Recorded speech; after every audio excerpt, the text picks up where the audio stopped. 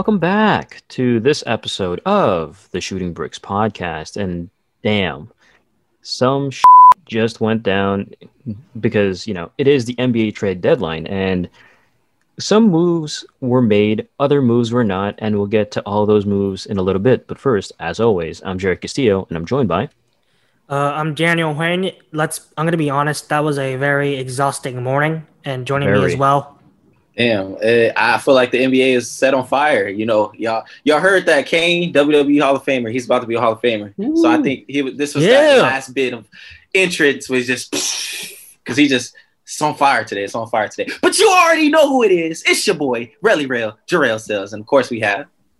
Yo, what up? This is Skylar, and I'm pretty fired up about this fiery trade deadline. And shout out to The Undertaker for inducting Kane into the WWE Hall of Fame. It's going to be a fiery episode. Check out Shooting Bricks socials for some fiery Twitter trade recaps, and let's get into it. Yeah, man. It's some would say we turned the heat on, but we'll get to that in a little bit because just to start things off, I know it's kind of sad news, but Elgin Baylor died a few days ago of natural causes. He was 86 years old, and he was the NBA's original high flyer. And just looking at his highlight showcase as much, I know you guys are Laker fans. Do you guys have any quick particular thoughts that come to mind whenever you think of Elgin Baylor? And perhaps not the fact that he is, I think, the only player who's been to the finals the most times and never won a championship. Except for that, do you guys have any good memories of Elgin Baylor? First of all, condolences to Elgin Baylor's family. He was a legend of the game, one of the earlier Laker legends. He will always be remembered as Jerry West's partner in crime. It's a shame that he didn't really win a championship at the end, but I think his impact on the Lakers franchise will forever be profound. It's because of him and Jerry West that basketball in Los Angeles got on the map. And if it wasn't for Elgin and Jerry, Magic, Kobe, Kareem, LeBron, AD, all this would not exist. So condolences to his family. He will be missed. Yeah, big echo on that as far as the life of Elgin Baylor. I like to always say that, celebrate life. When I think of Elgin Baylor, I think 6'5", averaging 20 rebounds a game. Like, that's unheard of even back in the day. Like, it's just wild. It's crazy to think. But the other thing is, bro, he was enlisted in the Army as well and was doing that stuff. Like that's what I think of when I think of Elgin Baylor. And it's just crazy to see, I wasn't as, how they attribute certain players to making a difference within or impact within the NBA. I was unaware until I listened to Stu Lance talk about him a little bit more about the one-headed jump shots. But now Elgin Baylor was coming up with two heads. He was gliding to the rim, hang time. So yeah, just celebrate life. He was an awesome player, and it was dope to see him at Lakers games and seeing him live to reach 86, which is not a small feat in itself. So again, celebrate life. He's a Laker legend. He's a basketball legend, and he was just a dope person with everything that he was doing as far as serving the country and transcending the NBA back in the early 20th century or mid 20th century. Absolutely. You cannot write the story of NBA basketball without Elgin Baylor. I studied him as a kid. I listened to how much Kobe talked about him. And what you need to know about Elgin Baylor is that there's no Michael Jordan. There's no Kobe Bryant. There's no LeBron James and all of these wing players that we love watching today who can do it all, who can score from anywhere on the floor and dunk the ball and get the rebounds. None of that happens without Elgin Baylor. He was the first Michael Jordan, Kobe, LeBron, do it all around, nod big man type of superstar in NBA history. The guy has revolutionized the game of basketball, and any of the true greats respect Elgin Baylor so much for that. The points we've heard today, too, about the man he was, how much he was around the Lakers, him speaking with Kobe at Shaq's statue induction or Shaq's statue raising. Was just incredible. He's not just a figure in Laker basketball, but when you talk about that top tier of players, top 30, when you're talking greatest players of all time, you got to include Elgin Baylor in there. He's really in that tier, and he's a legend forever, legendary life. And anytime we watch basketball, his legacy lives on. Skylar, I just wanted to add just some head notes in history. Back in the 60s, when Jerry West and Elgin Baylor were on the Lakers, basketball was on the back burner in the morning newspapers. If it wasn't for Elgin Baylor and Jerry West, like, basketball would not be as relevant today. It's because of them that basketball is on the front page of the LA Times, front page of the media cycle. So props to them. And one more thing about the championship note is that Elgin Baylor was on the squad and retired halfway through the season. So if it was today, he would actually have a ring because he played with the team that year. So that's how close he was to winning a ring with Jerry West. Yeah, his absolutely. hairstyle was on point, slick back. You know what I'm saying? Partied. Okay, Elgin, I see you, big pimpin'. Yeah, right. It's one of those things that, in more ways than one, his impact to the game of basketball is just undeniable. And I think that, him along with Pistol Pete Maravich, those two guys, because the way that they played the game, it's so recognizable now. But when they played, everyone thought, wow, this is such a crazy thing. Like, looking at Pete Maravich, for instance, he's doing like underhand half-court passes, or he's doing the Rondo fake, but you know what I mean, right? Like, he's doing all those things that we see today as regular, but these dudes were the pioneers. And so special mention has to go up to them. Hopefully their impact on the game never wanes and everyone remembers who they are, because it sucks that with the game and how it's progressed, these type of players that set the foundation for the players we know are slowly going into the history books, and fewer and fewer people are recognizing who they are. So we'll see how that turns out. But, shout out to Elgin Baylor, condolences to his family, and he lived a good life. No doubt. No doubt. Speaking of good life, let's play a quick game of, is this a mover or a shaker? And guys, as you see here, a mover is a team or the move that helps a team in the playoff hunt, and a shaker is a move that shakes out the lottery odds. Does that make sense? Okay. Yes, sir. That was a very hesitant okay, but once we get into it, you guys will figure it out. We'll see. Mover's good, shaker's bad. Yeah, you can think of it that way, yeah. So first off, we have the big news that broke very, very early in the morning. The Bulls acquire all-star center Nikola Vucevic and Al-Farouq Aminu from the Magic for Otto Porter, Wendell Carter Jr., and their 2021 top 4 protected pick and a 2023 first-round pick. What do you guys think? Is that a mover or a shaker? I'm leaning towards mover. I think Nikola Vucevic is one of the best scoring big men in today's NBA. He's going to be partnered up with Lauri Markkanen, a shooter that can, he's a big, but he's a shooter on the outside. The thing is, they're both bigs, but in a way, they could complement each other. So it's a good move. It's not the greatest move in my opinion, but yeah, I'm going to lean towards the mover part. I think Chicago added a plus here. Fair enough. Big facts. It's a mover for sure. It's not only establishing a better, hopefully winning culture within this season, but for the years to come. Now you're pairing two all-stars, because Vucevic, I'm so happy I can say that, because I just watched Kendrick Perkins struggle the out to say that motherfucking name. Vucevic, and Zach LaVine. You have two all-stars in the East. You have a big that could do a lot of things. He's consistent. He's been consistent. He's been under the radar. I feel like this is a perfect fit for the Bulls.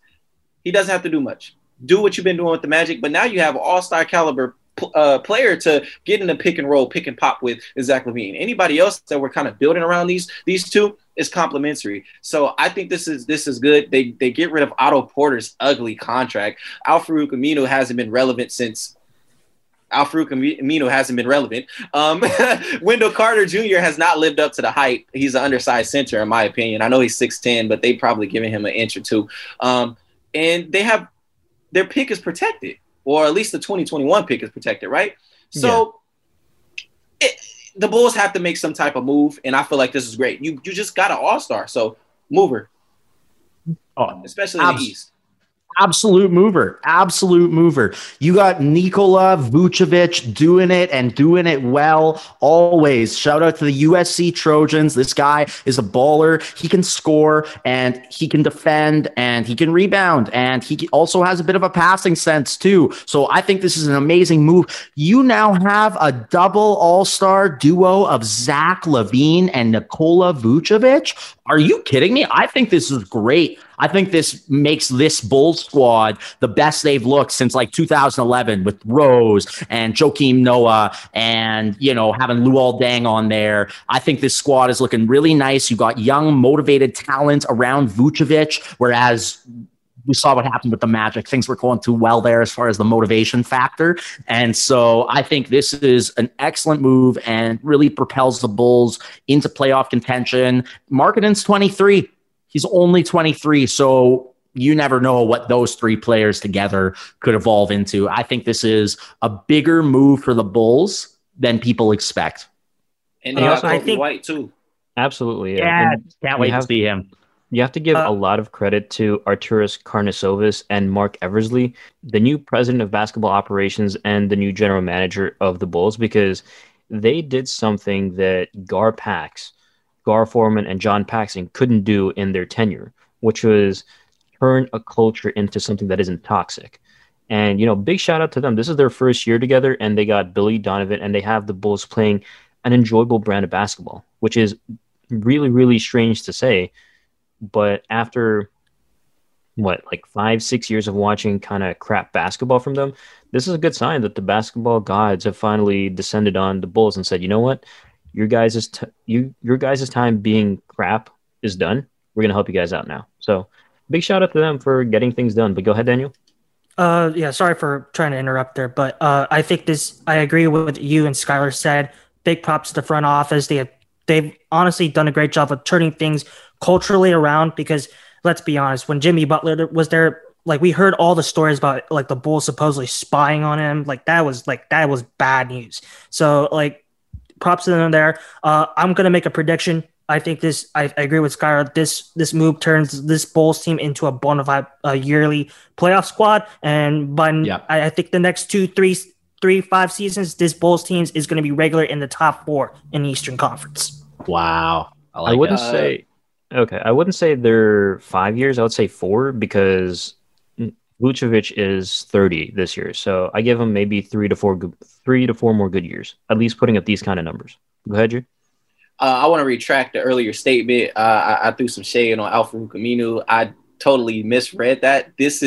The Bulls are gaining Al-Farouq Aminu, which is pretty solid. They're getting a versatile wing. I was talking shade as if it was vice versa, but just want to throw that out there. So they do get a solid, decent role player, but he still hasn't been relevant. But yeah, just wanted. And he makes up for a bit of the defense of losing Otto Porter Jr. too. He's just a wing body and a little bit bigger, but I think that's a nice replacement in that regard as well.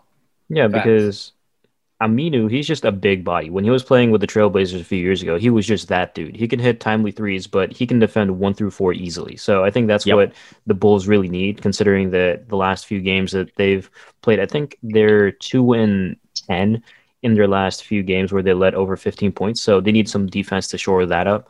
But overall, good stuff for the Bulls. They also get Javonte Green and Troy Brown and Mo Wagner, who they initially got in a deal with the Wizards, in which they traded Daniel Gafford and Chandler Hutchinson, got traded to the Celtics, which we'll get into in a little bit. But there's a lot more complications. But the main deal is you guys are pretty much, movers on the Bulls acquiring Nikola Vucevic. Damn, I'm going to get that name right one day.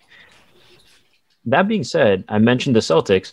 What do you guys think about the Celtics acquiring Evan Fournier for Jeff Teague and 2 second rounders? Personally, I have mixed feelings on this one. Is this a mover or a shaker? I'm going to be honest. I'm leaning towards shaker. Evan Fournier is a good player. He adds depth to that bench. But the thing is, that wasn't Boston's number 1 priority going in. What the Boston Celtics needed was a big, and they failed to get that. They failed to protect the rim, and they failed to get that. I think so. they technically did get a big in Luke Cornett in a trade with the aforementioned Bulls. Now, he's not the big that people are expecting, but he is a big body nonetheless. So, It's a big body, Jared, but I don't think it's not the big they needed. They failed to accomplish their objective. So it wasn't the greatest day for Boston's perspective. I'm sorry, Celtics fans, hate on me, but the Celtics failed here. all right.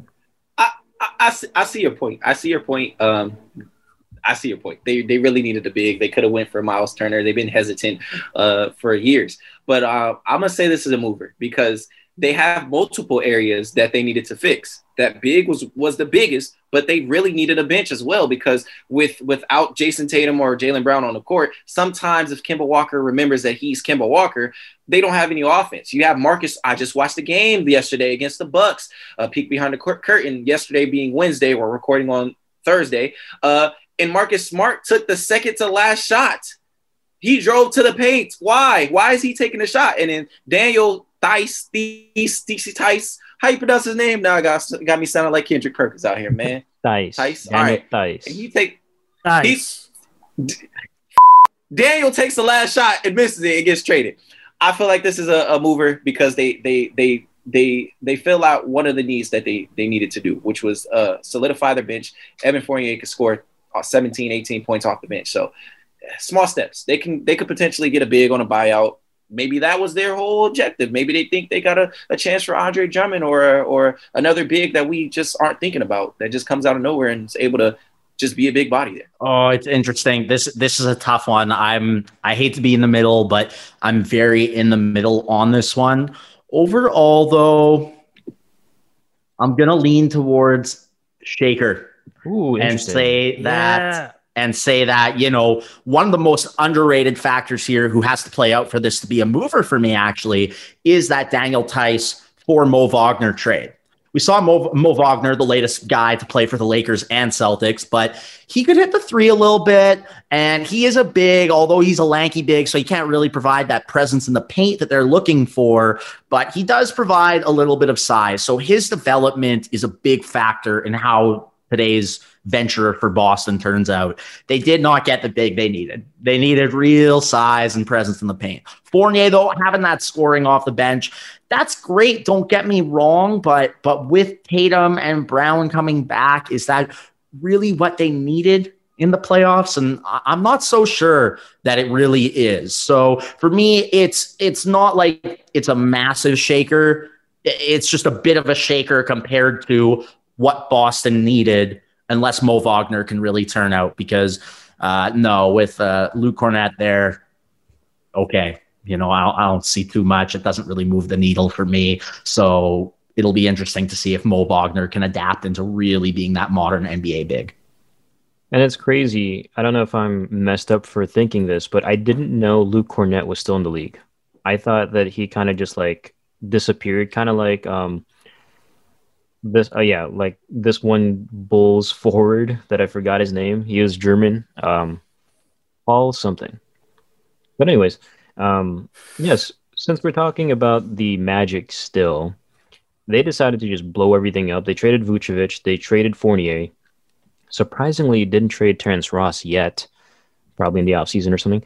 But they also traded Aaron Gordon to the Nuggets. The main piece is Aaron Gordon for Gary Harris, RJ Hampton, and a 2025 protected first-round pick. Now, if you're the Nuggets, I think this is a mover. Like you got the pieces that you wanted. You got the pieces that you needed.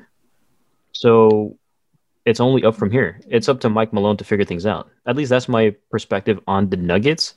What about you guys? Are you guys definite movers? I think Denver won the trade deadline today. First of all, if they get Aaron Gordon, that's a big one. They get an additional score to pair with the likes of Jamal Murray, Aaron Gordon, helping out those two young guys. Obviously, for Nikola Jokic, he gets another option outside the perimeter for him to run the ball, run the offense through. And the second point is they got a big. Let's be honest. The Denver Nuggets have been struggling on defense all year. Defense has been one of their biggest liabilities. JaVale McGee toughens up that defense a little bit. So the Denver Nuggets got a balance of offense and got a balance of defense. This Denver team is going to be more refined going in for the rest of the year, and they'll be in better position come playoff time. They're the winners here. They won the trade deadline. I have to agree with Daniel, and the big that Daniel is referring to is JaVale McGee. So that was the big that he's referring to. So I think, because I'm not considering Aaron Gordon a big, I'm considering him a wing. So I don't know if I got confused there. But anyways, back to my argument.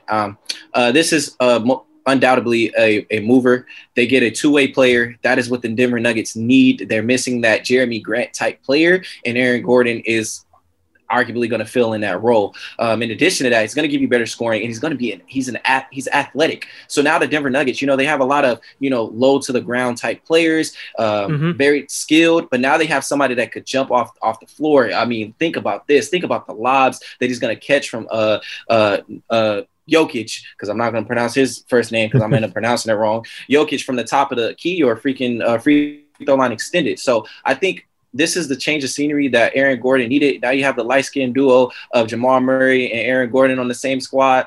I feel like this is what they needed. I think I agree with you, Daniel, here, and I feel like the Denver Nuggets are getting closer to being even scarier as far as championship contenders. Like they're just about one or two things missing, but other than that, they're growing. And on top of that, Gordon is still young, so their future is looking very bright, and they didn't give up much. Gary Harris has been underperforming. RJ Hampton wasn't going to really blossom because you got Jamal Murray, and then they got the protected first-round pick. So 2025. Mover for sure. Yeah. Yeah, this is an absolute mover. You can't deny it. This is not just exactly what Denver needed, but it's also exactly what Aaron Gordon needed. We all remember Aaron Gordon in that dunk contest, and he's a really great player, hitting the three with a lot of potential. I said it last week, and I think this is an excellent, rejuvenating starting spot for him, and I'm really, really excited to see what happens. As far as who won the trade deadline, I still think it might be the Bulls with Vucevic and LaVine. I think LaVine having a big who can score is going to be the biggest win of the trade deadline as far as moving from below playoff to within the playoffs. However, this likely makes Denver the second best team. Well, we'll talk about what the Clippers did too, but definitely top three and probably two, so that they can go to the Western Conference Finals for a rematch to lose against the Lakers. But regardless, Aaron Gordon on the Nuggets is a huge mover. Watch out for this trio. It's not a big three, but Aaron Gordon will give them what they need. And I love that Jeremy Grant comparison, G. I think that he really does fill that role with just a little bit more energy.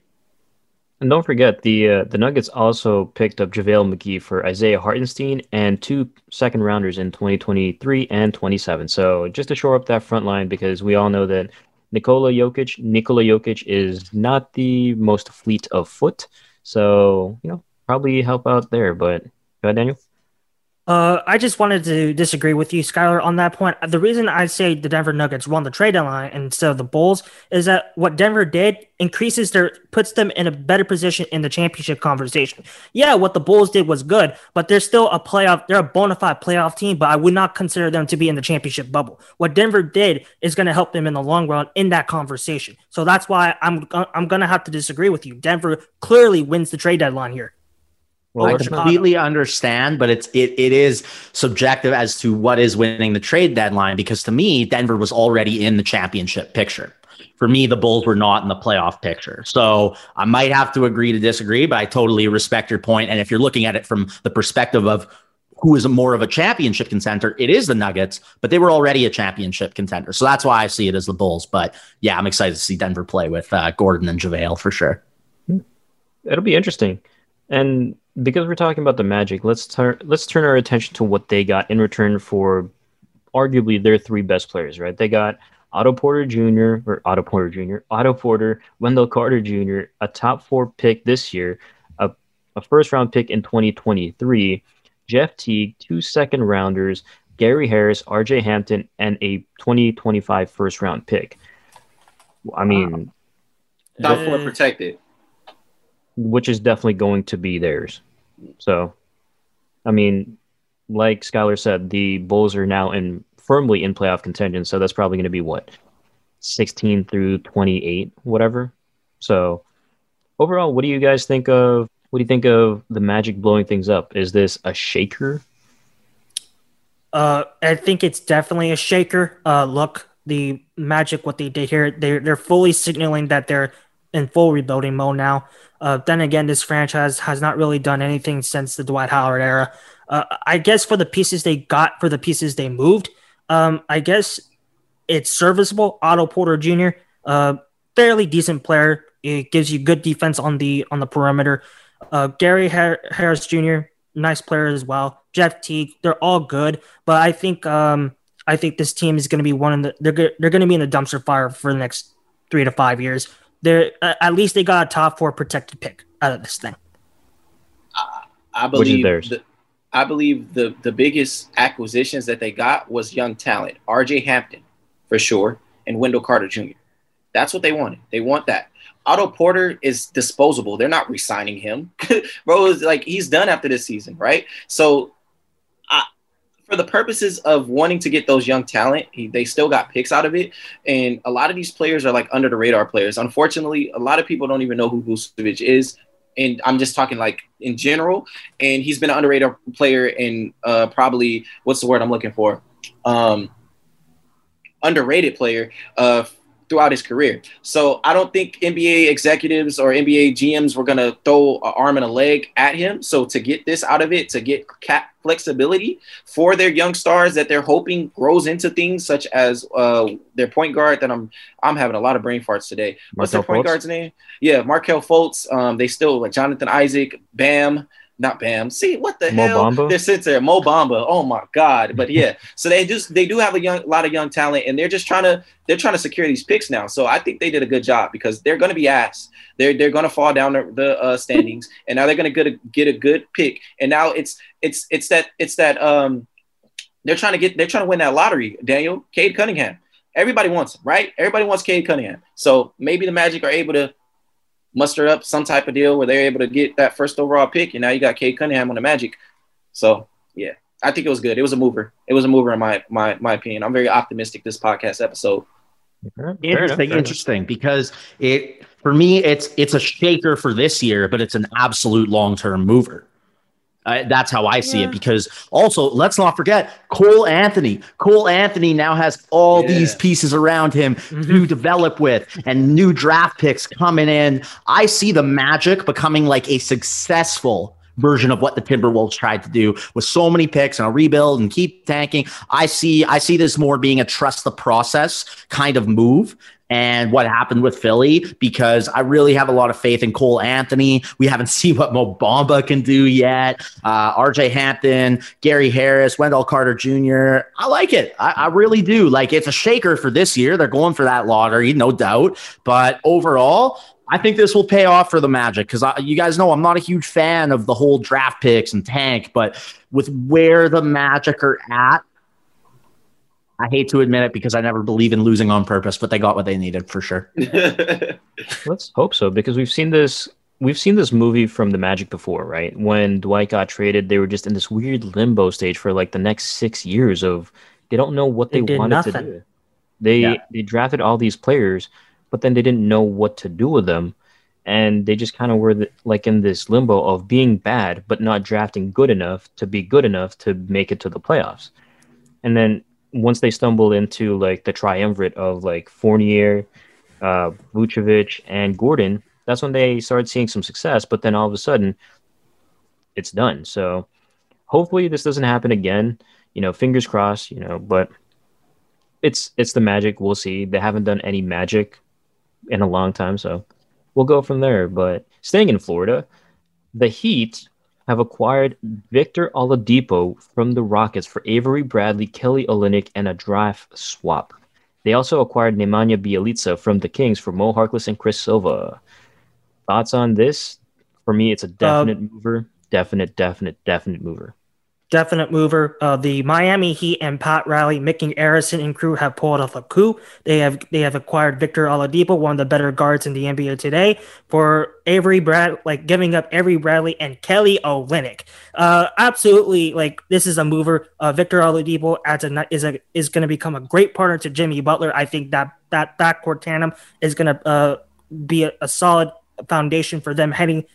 I think they're going to head into the playoffs. I think it's going to be a solid foundation for this year, for this year's playoff run and next year's playoff run. Because, Victor, I think this is a great move. Victor Oladipo fits into their system. Miami absolutely won here. They absolutely won. Houston, they come off as dumbasses. We'll get to them. We'll get to them in a very, very little bit. But go ahead, G. What's on your mind, man? Big facts. I agree with you, Daniel. The Houston Rockets are just notoriously known for dumb trades because that's all they've been doing this whole year. That's a bag of chips, bro. You got yeah. The Heat really like pulled off some Rob Pelinka type here.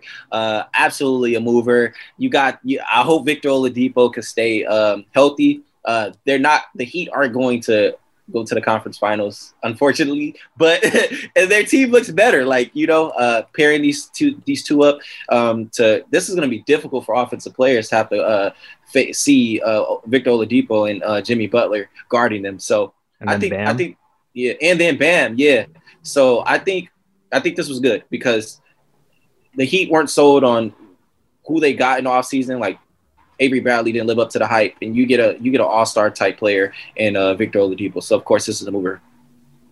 Yeah, it's undeniably it's a huge mover. I mean, Oladipo bringing the energy back to South Beach. Let's see. Jimmy Butler, Victor Oladipo, and Bam Adebayo could turn into the new big three. No, there's no LeBron James and all of that, but still, Butler in the playoffs last year, I don't know, he was pretty special. So it's going to be really interesting to see how this pans out. What I love, though, is Victor Oladipo fits Miami Heat culture. He really does, just how he's built as a player. And so I think that Miami wins this trade. This is a big move for them.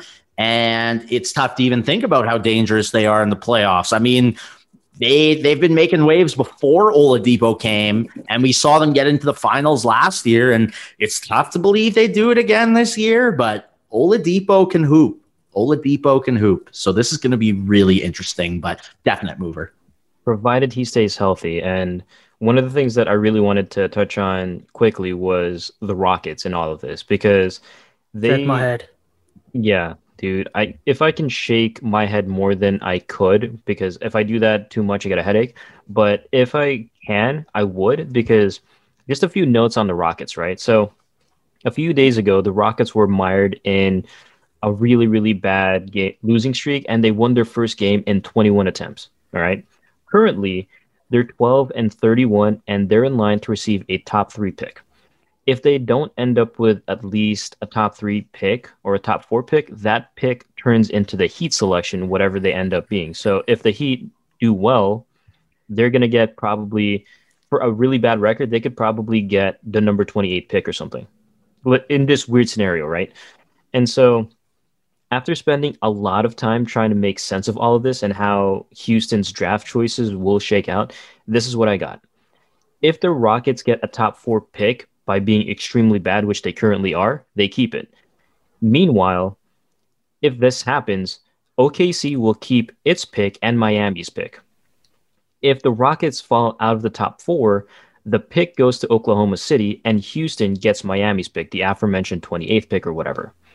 Houston can also pick swap with Brooklyn, but because Brooklyn's good, why would they want to?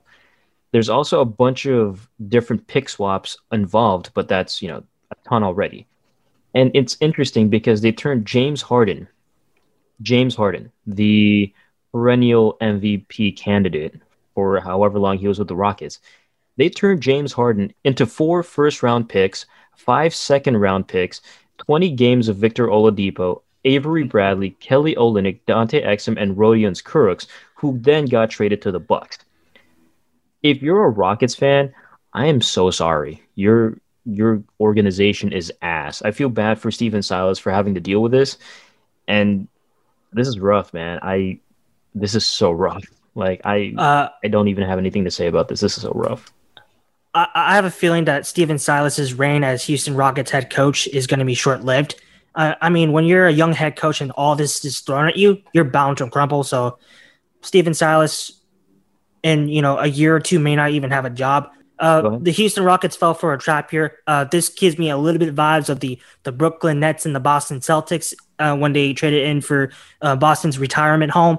I think this season in particular will go down as one of the most catastrophic seasons in Houston Rockets history. I think this is going to sting them for the next 5-7 years. I'm not kidding. I think the rebuild. What Houston's about to go through is going to be one of those long ones. So Rockets fans, I'm sorry. I'm sorry for your city in general. Houston sports absolutely abysmal. I think the next 5-7 years is going to be a long run. Expect a lot of miserable seasons to come. I'm sorry. Damn. There's no way of sugarcoating it. And really quickly before you guys hop in here, so the Rockets could have had Ben Simmons, but Tillman Fertitta, the owner, the whatever they call the governor of the Rockets, declined that trade because it was coming from Daryl Morey. And just to spite Daryl Morey, he's like, no, we're not going to accept that. We're going to pick something else. What? Yeah. So this is the best they got. So shout out to Tillman Fertitta. I want to first say I don't want to put the blame on Steven Silas. Like, we shouldn't even consider this a part of his resume. Like, how are we putting the blame on the coach? Do you see what the buffoonery that's going on? I'm not trying to. But I'm just saying, like, I've seen coaches, regardless, it's not even going to get to the ethnicity, but I've seen coaches be on ass teams for multiple years. Like, you want to establish some type of stability. I mean, I'm not going to put the blame on him. But to talk about this GM, bro, like, that's mind-blowing. Like, Rafael Stone? Bro, you that's not professional at all. That's some petty shit. That's some high school shit. Bro, you're running an NBA organization, bro. Let me win the lottery so I can run the Houston Rockets, because if I could have got Ben Simmons instead of this bullshit, I would have did it. So quick clarification. It was the owner, not the GM. GM Rafael Stone had. Yeah. Let me win the lottery so I could own the Houston Rockets, and I wouldn't do some bullshit like that. That's all I gotta say. I mean, what else is there to say? Wow, absolutely. And no, positive shout out to Steven Silas. I was really excited to see him get to work with James Harden and Russell Westbrook. Remember those days? Feels like a lifetime ago, but they were both on the Houston Rockets before this season started. And the funniest thing to point out here is that James Harden is probably now part of the two biggest lopsided NBA trades in recent memory. Let's not forget that he got traded to the Oklahoma City Thunder, and that's considered the worst trade ever. And then full circle karma, the Houston Rockets get the worst payout ever for James Harden. I've just had to point that out because, like, that's so full circle and crazy that they absolutely stole James Harden, and now James Harden was absolutely stolen from them. So that's the reality of this situation, though. He was stolen. A crime was committed. This is horrific. They got absolutely nothing. Poor Kelly Olynyk, he's a Canadian guy, was having fun in Miami. Now he's got to go to a pretty bum franchise. Bum franchise right now. And Avery Bradley, he shouldn't have left the Lakers, man. That's what happens. So anyways, overall, though, no, Avery Bradley's a great defensive player. He's just not going to be able to do much over in Houston. So overall, this is just ridiculous. It's a horrible payout. As G said, just the definition of petty. I mean, you look up petty in the dictionary, a picture of James Harden on the Nets should be beside it after this. Like, this is bad. This is really bad. Yes. So poor Houston, prayers up for them. Historic franchise overall with Hakeem Olajuwon, Calvin Murphy and those boys, Kenny the Jet Smith, and of course the T-Mac and Yao Ming days. But those days, you might want to go play some old tapes if you're and Steve Francis, the franchise, you might want to go play some old tapes of those days for right now because it's going to be a little while. Yeah, what a pull, man. What a pull. What else can you say about the Rockets, right? All of this hoopla and then whatever that is. I'm looking at the trade again. And it's just so weird that they only got 4 first-round picks and 5 second-rounders. Like, they lost. Players aside, those picks aren't even good. Like, they're not even great. Like, what? Man. And they give up so easily. Like they're very outrageous with their rosters. Like, oh, they got John Wall, got DeMarcus Cousins, thought it was 2013 or 2015 again, or like what? I mean, the best thing they did was sign Christian Wood, and now I'm like, if I'm Christian Wood, I'm like, what did I just get myself into? This is ridiculous, bro. This is I'm gonna take a turn from Daniel. It's a dumpster fire. It's a fest.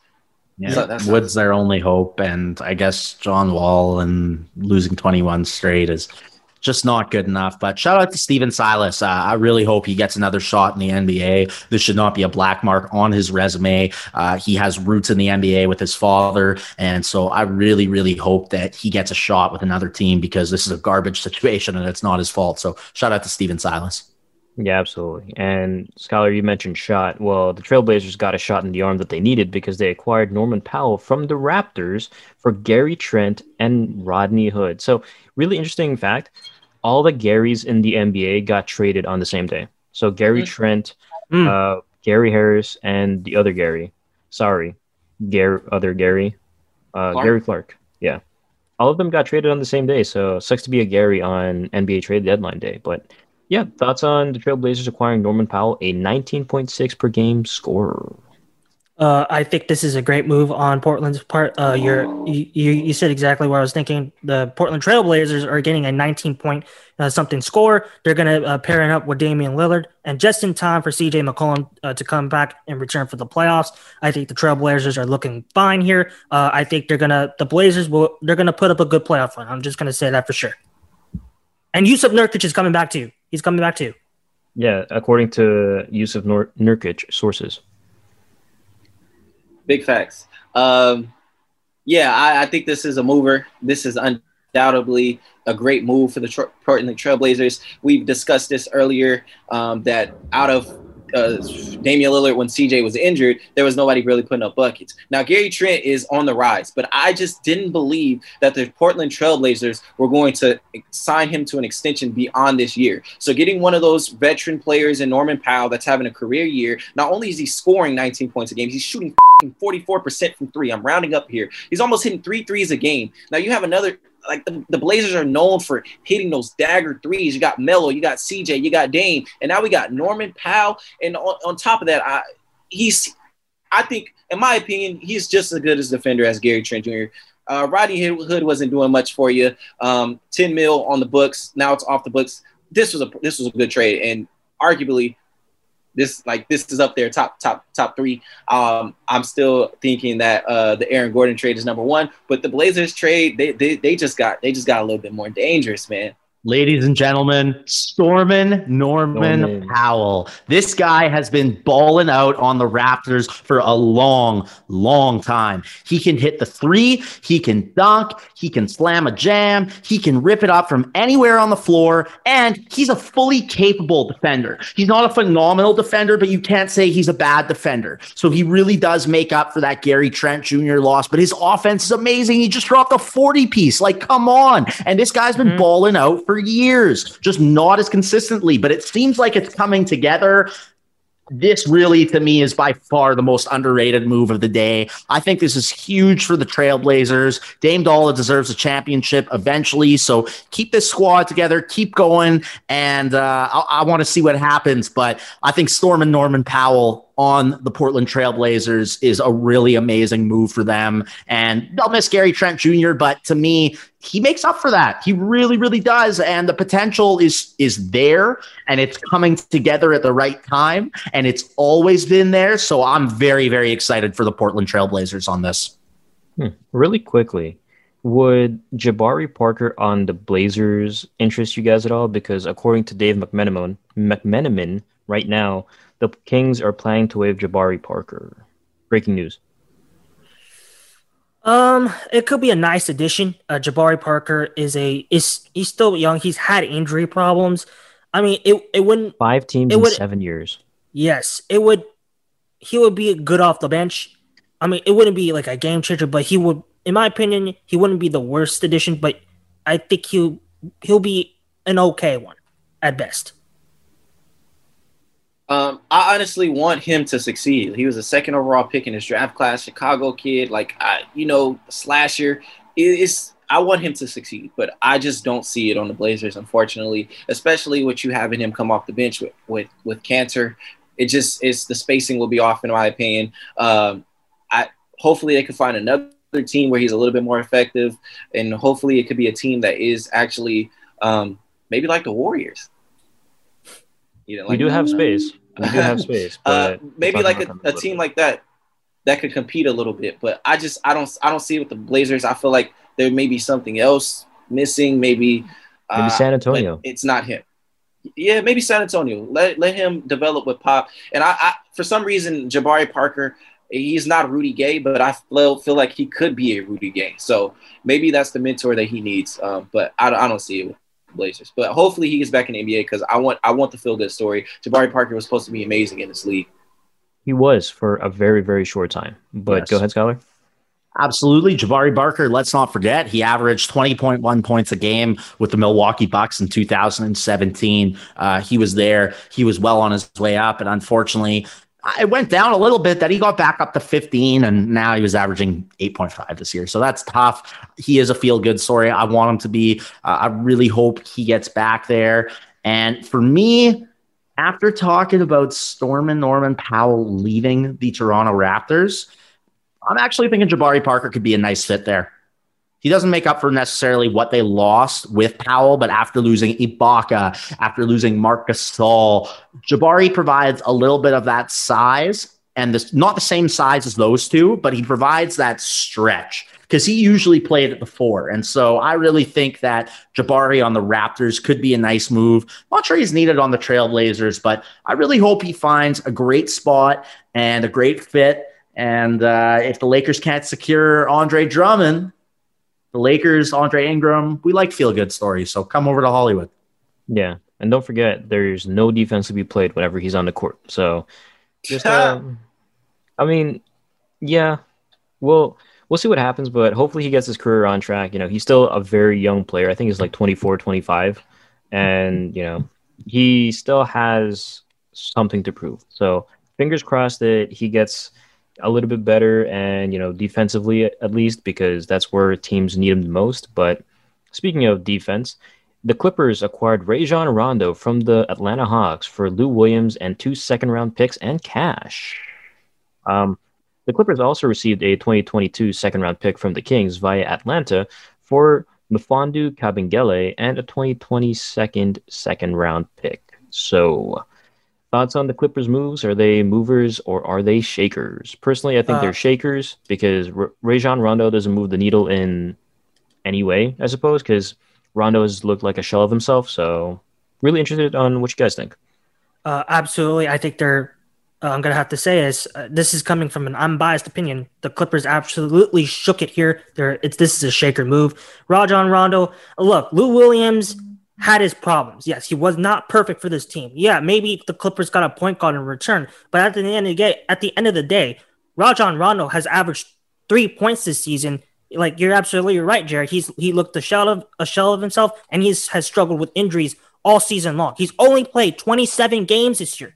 27 games. He's barely played at all. So you traded a guy who's been averaging 12 points and who has been there for you, available all season long, for a guy that hasn't been there. One of the most underrated parts of the NBA is that, you know, the best people involved are those players that are always there. They're always available. So, like, in a way, this negatively affects the Clippers because you're getting a guy that's not going to be available for you. So yeah, I don't know personally.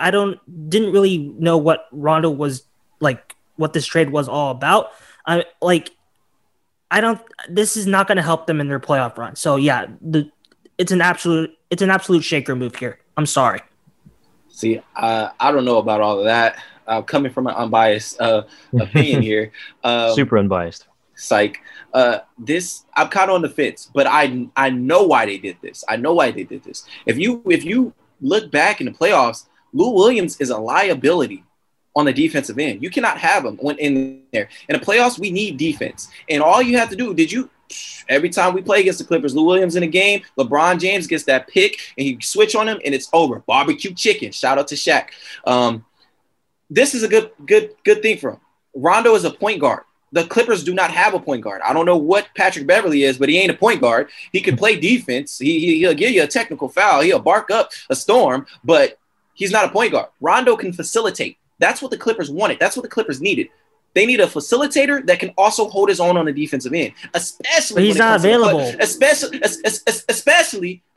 when it comes to the playoffs. We know firsthand playoff Rondo. We know the impact that it has. So to sit here and say that it's not helping them in the playoffs, I have to totally disagree with you. I understand he's injured this in the regular season, bro. Rondo was injured some games. He was suspended some games with the Lakers. But when it came to the playoffs, that motherfucker is healthy as I don't know what. He made sure he came to play. And that's exactly what he's going to do with this Los Angeles Clippers team. Lou Williams wasn't as effective within Ty Lue's system. If we date back to earlier in the season, Lou Williams was averaging 8 points a game. Doc Rivers, he was averaging almost 20 points a game. So his effectiveness on this Clippers team, not up to par.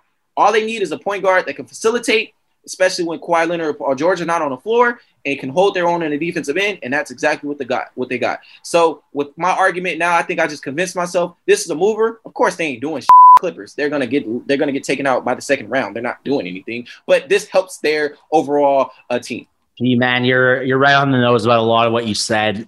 This is an absolute mover because now you're going to have playoff Rondo on a playoff team instead of the Hawks, who are going nowhere pretty fast this season, at least. They'll get there eventually, but it ain't looking good. So Rajon Rondo on the Clippers, it's exactly what they needed. Kawhi said earlier in the season, I want a point guard. I want a point guard. You got a point guard, a two-time champion who people said was done before he came to the Lakers and won championship number 2. Rajon Rondo fits the gritty culture of the Clippers. I think, unfortunately, this is an underrated move. I really think that this actually does do a lot for them. I think this is exactly what they needed. They have someone to facilitate the ball to Kawhi Leonard and Paul George, and you got Serge too. Like, it's a little bit dangerous in that regard. They are the Clippers, and I think getting rid of Lou Will as well, it's the new era now. He was the last holdover of that Lob City era. Shout out to that era. Blake Griffin, DeAndre Jordan, Chris Paul, even Austin Rivers and JJ Redick. Very fun to watch. But it's over now. It's over. Ladies and gentlemen, it is over. The Lob City era is done, okay? And right now, we have a new era in Clipperland. And they've been a cursed franchise forever, but anything can happen at any time. They ain't beating the Lake Show this year.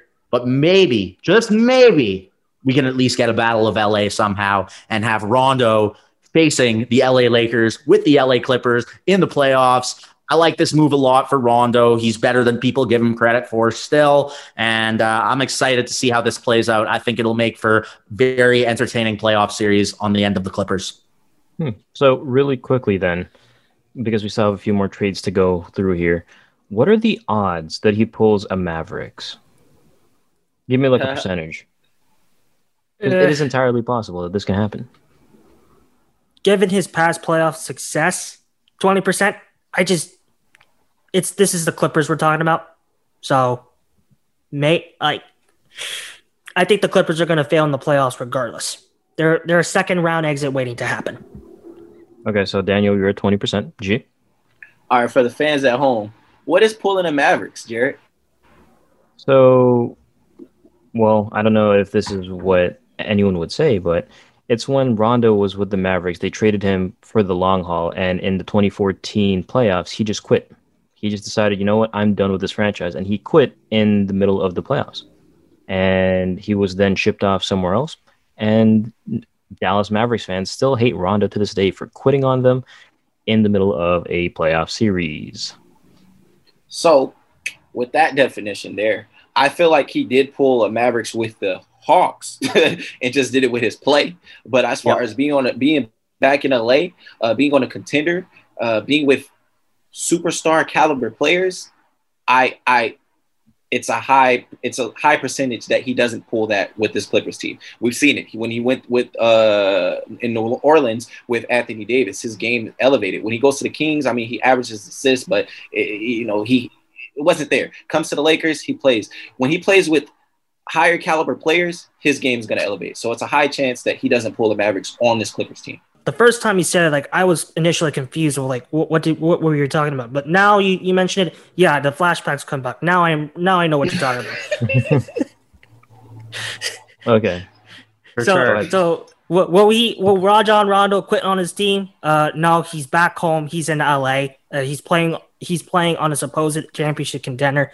I think like it's unlikely that he's gonna quit midway. So yeah, I think Rajon Rondo honors his commitment and he plays it all through. Okay. Yeah, it's a really interesting take, and you know what, G, thank you for clarifying, because when pulling the Mavericks, I was thinking of the DeAndre Jordan Clippers situation where he was going to the Mavericks and then he left. So I thought you meant like Rondo was going to leave the Clippers. So no, always important to clarify, even for us. So anyways, though, for me, yeah, I got to go almost 0%. I actually really think that this is where Rondo wanted to be. Remember, there were rumors of him going to the Clippers and that he wanted to go to the Clippers when we found out that he was leaving the Lakers. So I think this is exactly the situation he wants to be in. I think he'll mesh quite well personality-wise with Kawhi and Paul George, and having a player like Ty Lue as his coach. I think this is going to be a really, really interesting move. So, no, I think that we're going to see playoff Rondo again, and Clippers could actually make a little bit of noise in the playoffs, and maybe get that LA battle and lose in the second round, or even lose in the conference finals. Wouldn't that be something? Wouldn't be the first time. It's cursed. They can't get past that second round. I'm sorry. They're going to end up losing to us in the first round. Watch. Imagine that. But since we're talking about the Mavericks and we're talking about, all these different things, the Mavericks acquired JJ Redick and Nicolo Melli from the Pelicans for James Johnson, Wes Iwundu, and a second-round pick. Thoughts on that? Movers, shakers? I think this doesn't move the needle in any way, because it's just shooters going from one place to another and a pick. Not great. I'm gonna have to agree with you, Jared. This trade honestly was it's a boring trade to me. Doesn't really move the needle one bit. I completely agree with you. JJ Redick, I mean, you give Luka Doncic an extra option to pass to, a spot of 3-point shooter. I mean, this could be, I guess, in that way, it could be a benefit to Dallas, but this is just shooters going over the place. I'm staying neutral on this one. This doesn't do anything.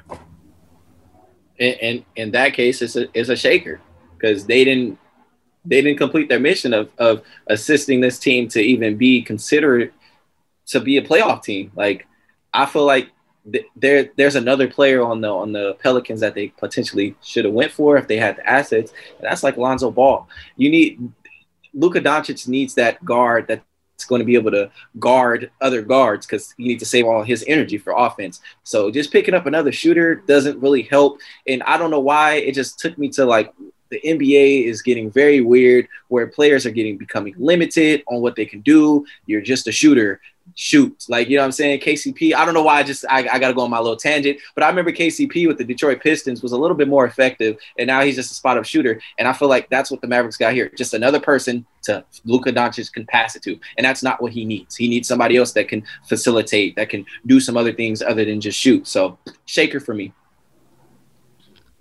Interesting. I actually think it's a mover. I really like the fact that Doncic can pass the ball to JJ Redick, because he's a fairly reliable shooter. As I'm saying that, I know I'm also caught up in maybe the nostalgia of JJ Redick and that he can't do what he used to do, but still having that rejuvenated young guy with Luka. Mavericks overall are a pretty young team, so I don't know. I really like JJ Redick going to them, and I think that this will be an interesting play for the Mavericks. So it's one of those things where it's in the middle. You could go either way, but I'm going with mover here. I think Luka could create some Luka magic with JJ Redick at the end of some big games.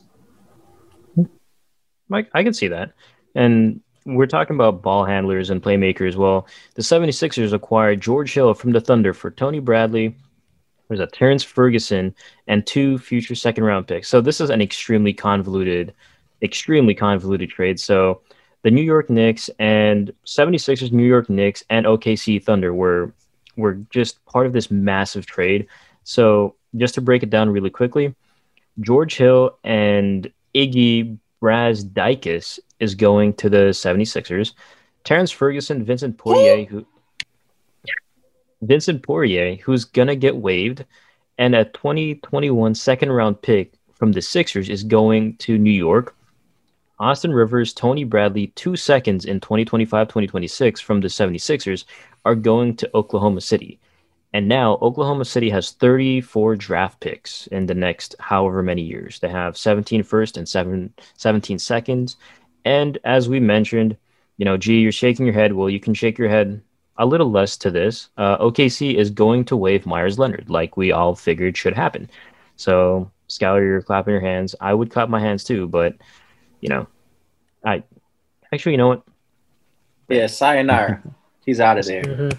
Yeah, no place for racist and anti-Semitic people. But anyways, thoughts on this really convoluted trade situation between the 76ers, the Knicks, and the Thunder?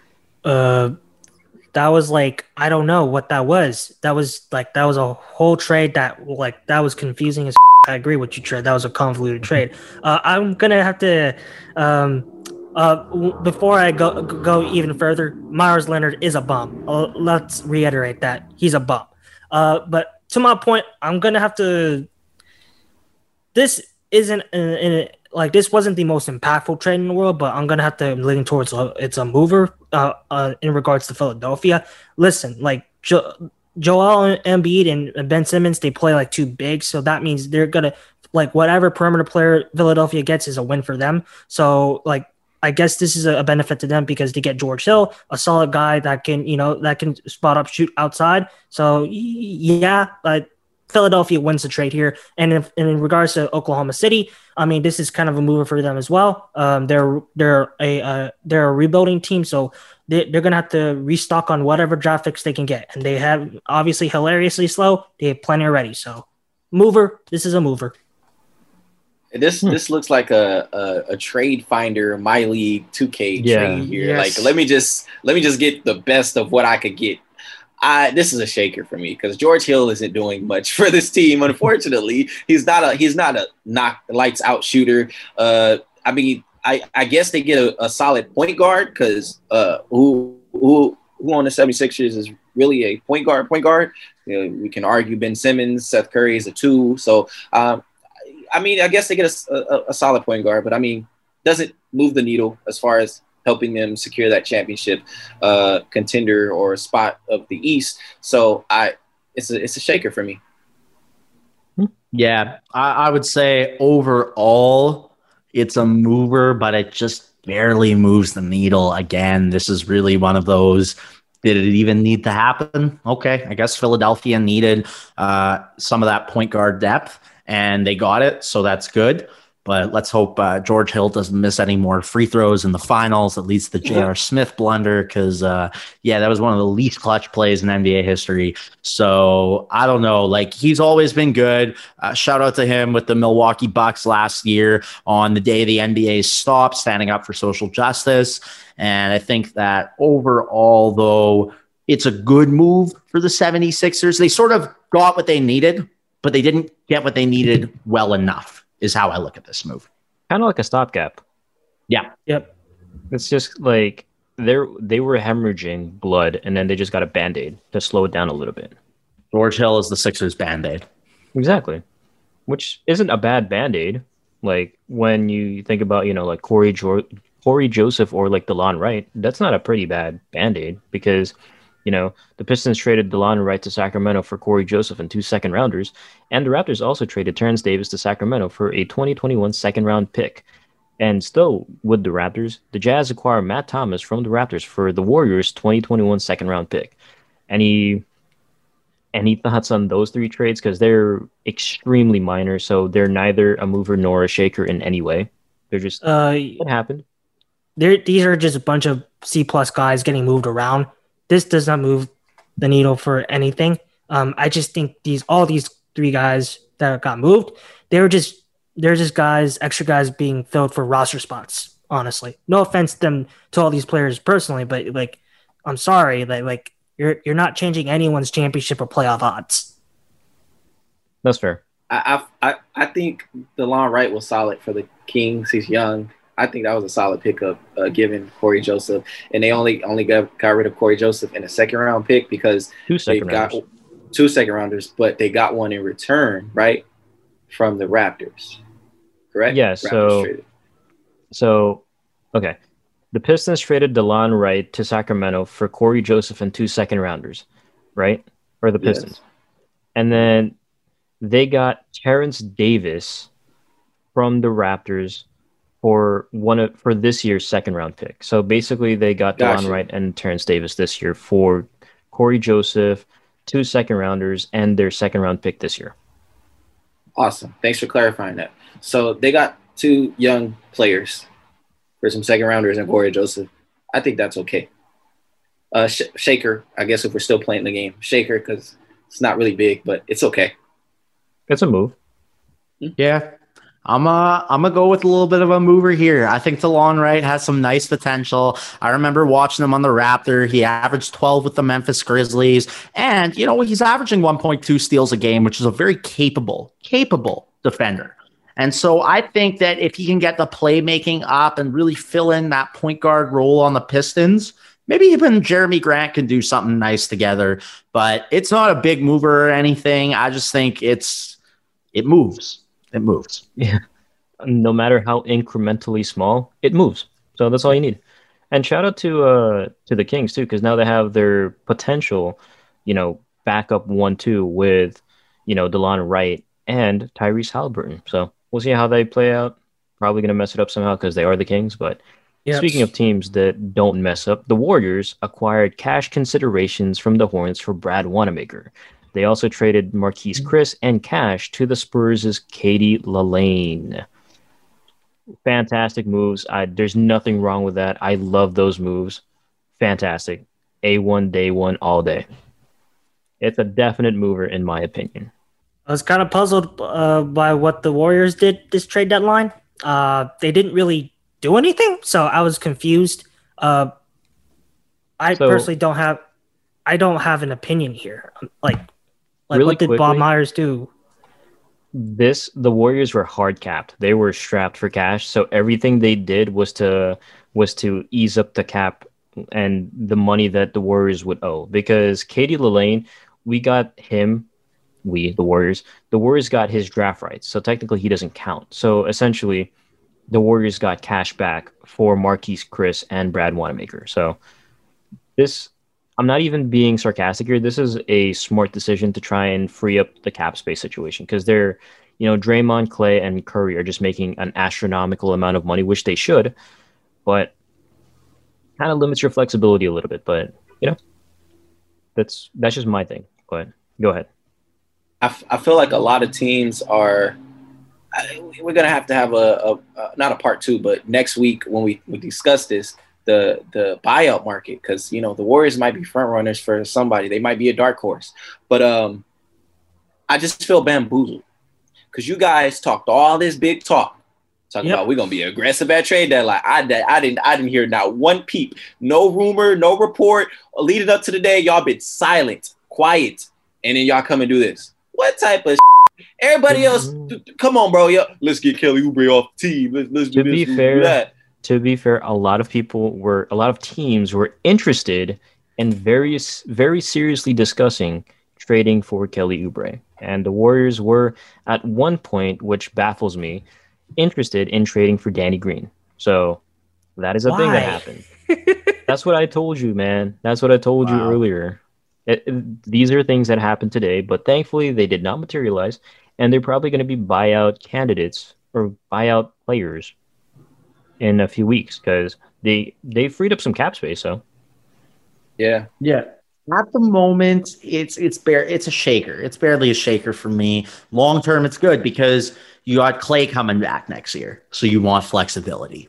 That's it. That's all this is to me, and that's a great move for them. Yeah, Marquise Chris, he didn't really turn out how the Warriors expected. So long, bye. No more Warriors rebuild is sort of the message that they're trying to send out about next year. I also have to say I pulled a bit of a Paul Pierce there and was talking about DeLon Wright getting traded to the Pistons when I meant that he got traded to the Kings. So, yes, DeLon Wright on the Kings is a nice go. And Kojo on the Pistons, Corey Joseph, Toronto kid, is actually a great move for them as well. He's got that veteran experience. He can shoot the ball a little bit. He can run the floor. And so I think that is a nice move for them. So I stand by what I said. Just got to switch the names up a little bit. No worries, man. No worries. We're all trying to get through this day because it is a long day. And we just have a few things here before we go into some quick hitters, but the Cavaliers and Andre Drummond have formally agreed to a buyout. And G, you're excited because he may go to the Lakers. Whoop-de-doo. Hey, somebody sounds salty. Why? Why? Y'all just had a great trade deadline. You don't remember saying that? Amazing. And why you throwing salt on my hopes and my aspirations, bruh? Because we don't know for sure if he's going to go to the Lakers because the Knicks are extremely interested. So, why? This is the news. This is the news. I'm just saying this could happen, or the Nets. The Lakers make too much sense, Jared. The Lakers need a rim protector. Andre Drummond is one of the best rim protectors in the league. Don't shoot the messenger. I'm just the messenger delivering the message from the rest of the world. Don't shoot me. I know, but you just brought the point up. Like, if you had the chance between Lakers or Knicks, like, he's going to choose the Knicks. You know, one of his biggest problems, and this is all to all the reporters out there, you know, one of his biggest problems was he wants to be a bona fide starter. You have Mitchell Robinson. You're thinking of the future, right? Yep. Well, there's going to be some conflict there. He comes to the Lake, bro, there is a spot. It's a golden seat. It's the Iron Throne. The Lakers, bro. That 5 position ain't on lock, bro. You're going to start. He's in LA, you know what I'm saying? Second chance with Jeanette McCurdy, you know what I'm saying? He likes the Nickelodeon stars. Andre Drummond, you know, come on to LA, bro. You're already out here. Let's get these buckets. Or let's rebound these bricks. There we go. Absolutely. Andre Drummond is going to the Lakers.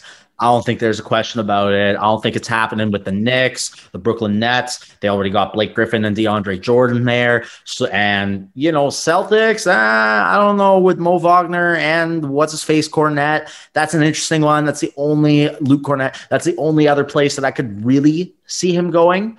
But still, I think Drummond, come on over to LA, man. You know you love that Mamba mentality. So let's get it. Let's bring it to LA. Let's get the Lakers a nice, solid, consistent starting 5. I mean, I absolutely agree with both of you. I mean, it's like the situation's too perfect. Again, what I said, the Lakers need a rim protector. Andre Drummond is promised a starting position for the rest of the year into the playoffs. He's also promised a starting position on not just any team, but the Lakers and a championship contending squad. So I think all the stars have aligned. I think Drummond's coming to LA. He's going Hollywood. It wasn't, or am I tripping? I saw this on Twitter. Was Rob Pelinka Andre Drummond's agent when he got drafted? Like, you know what I'm saying? There's a lot of stuff just pointing. I could be wrong, but I saw something on Twitter. It was like, yeah, he was there when he got drafted. I'm not sure. It wouldn't make sense, but he did fire Rob Pelinka back in 2014. So, well, I don't know if that still makes sense, but it might just be the reunion that both sides need. Big facts. But one more two more very, very quick things here. The Spurs have bought out and released LaMarcus Aldridge. The buyout was $5.8 million. The Heat are expected to be frontrunners to land him. Quick thoughts? Very, very quick thoughts? I mean, I think the best situation for LaMarcus, I think a Trailblazers reunion is the best location. But hey, if you can land on the Miami Heat and one of the best front offices in basketball, Pat Riley, Mickey Arison, Eric Spoelstra, I mean, that's prime. So, but I still prefer the Blazers. But the Heat, Miami's a good location as well, especially since they just landed Victor Oladipo.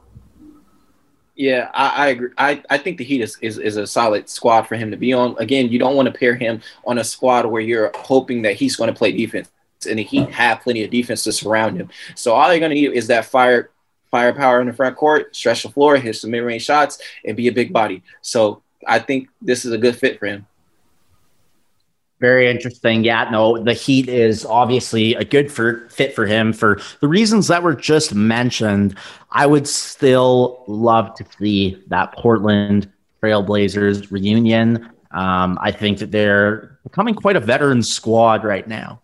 And I think he fits into that mentality and can help just mold things a little bit and maybe do some damage, get fired up in the playoffs. But Miami is an excellent fit for him if it works out because he doesn't have to play defense. So it might be the best fit because he could just go be LaMarcus and have another shot. And so I think that would actually be really nice if he goes there.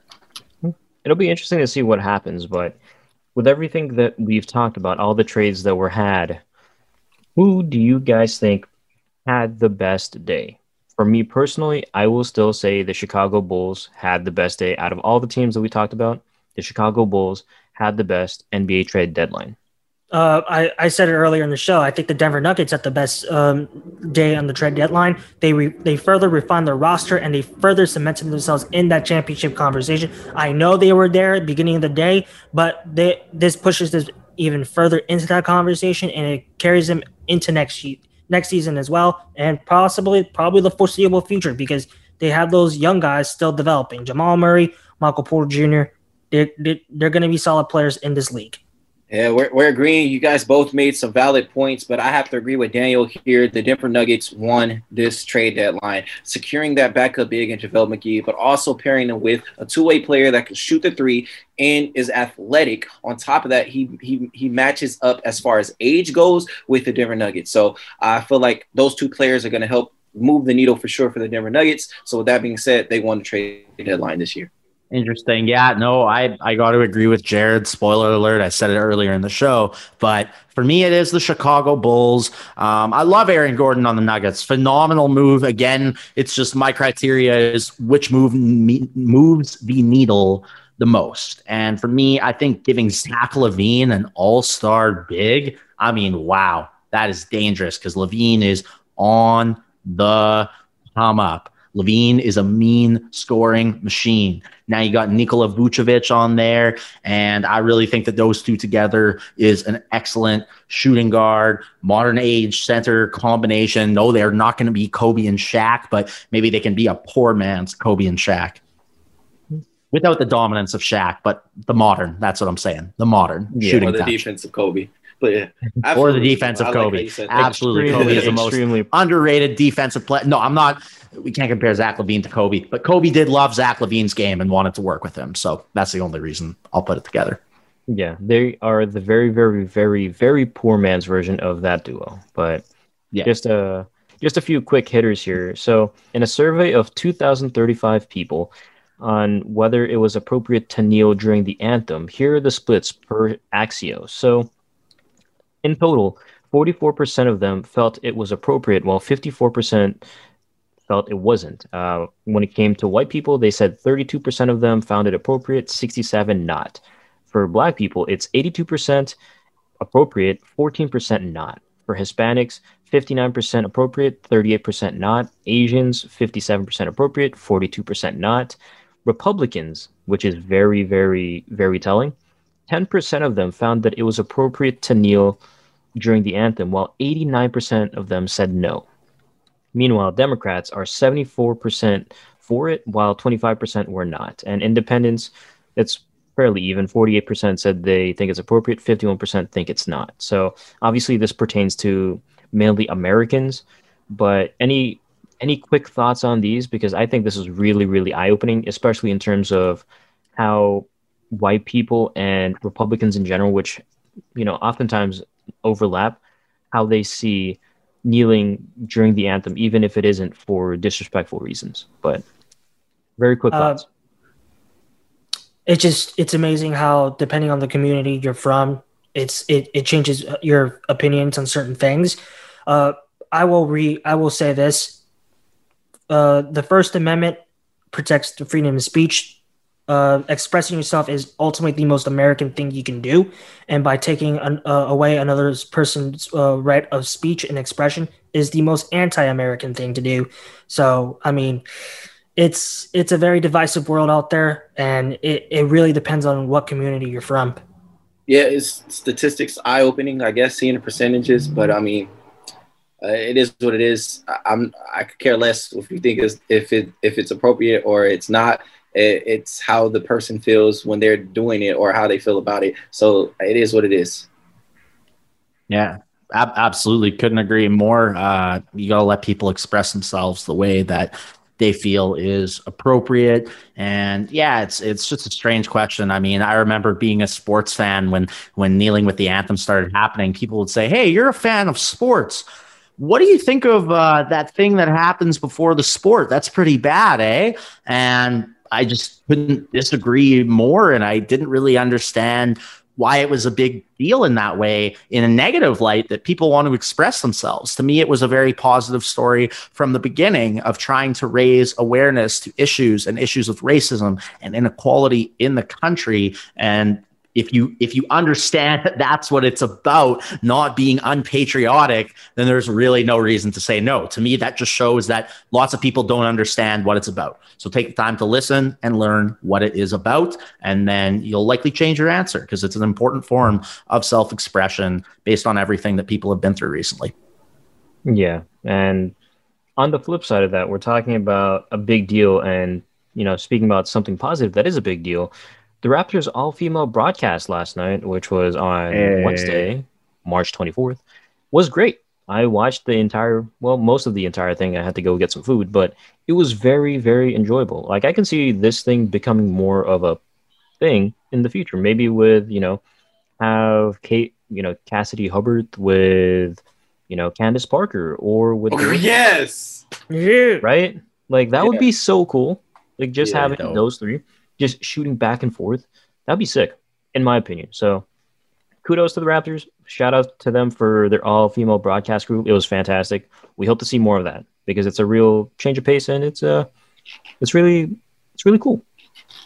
But speaking of things that are cool, don't forget to subscribe to the Shooting Bricks podcast and leave a review on your platform of choice. It really helps us out.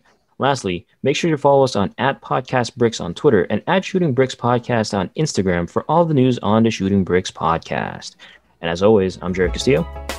And I'm Daniel Nguyen, and I'm probably thinking about going to Santa Monica this weekend. And joining me as well, big shout out to all the shooters out there shooting bricks with us. We appreciate you guys. We love you guys. Keep engaging with us. Let's have those conversations on Twitter, on Instagram. Keep engaging with the polls. That's what we want to do. We want to be a hub where you guys can shoot bricks with us. We want you guys to feel like a collective in a community, because that's what we're bringing to you week in and week out. You already know who it is. It's your boy, Relly Rail. And of course, I forgot my name, Relly Rail Jarrell Sales. And of course, we have... Yo, what up? This is Skylar Treppel. And absolutely, I had to make it clear that Kobe and Shaq are a much better duo than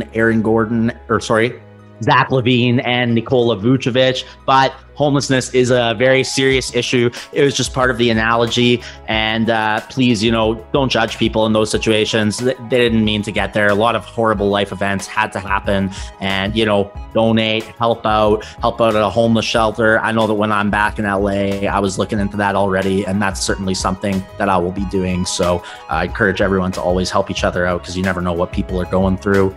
But thank you guys so much for tuning in to our special NBA trade deadline, Trez, I can't even speak, episode. Thank you for tuning in, and we will see you guys next week.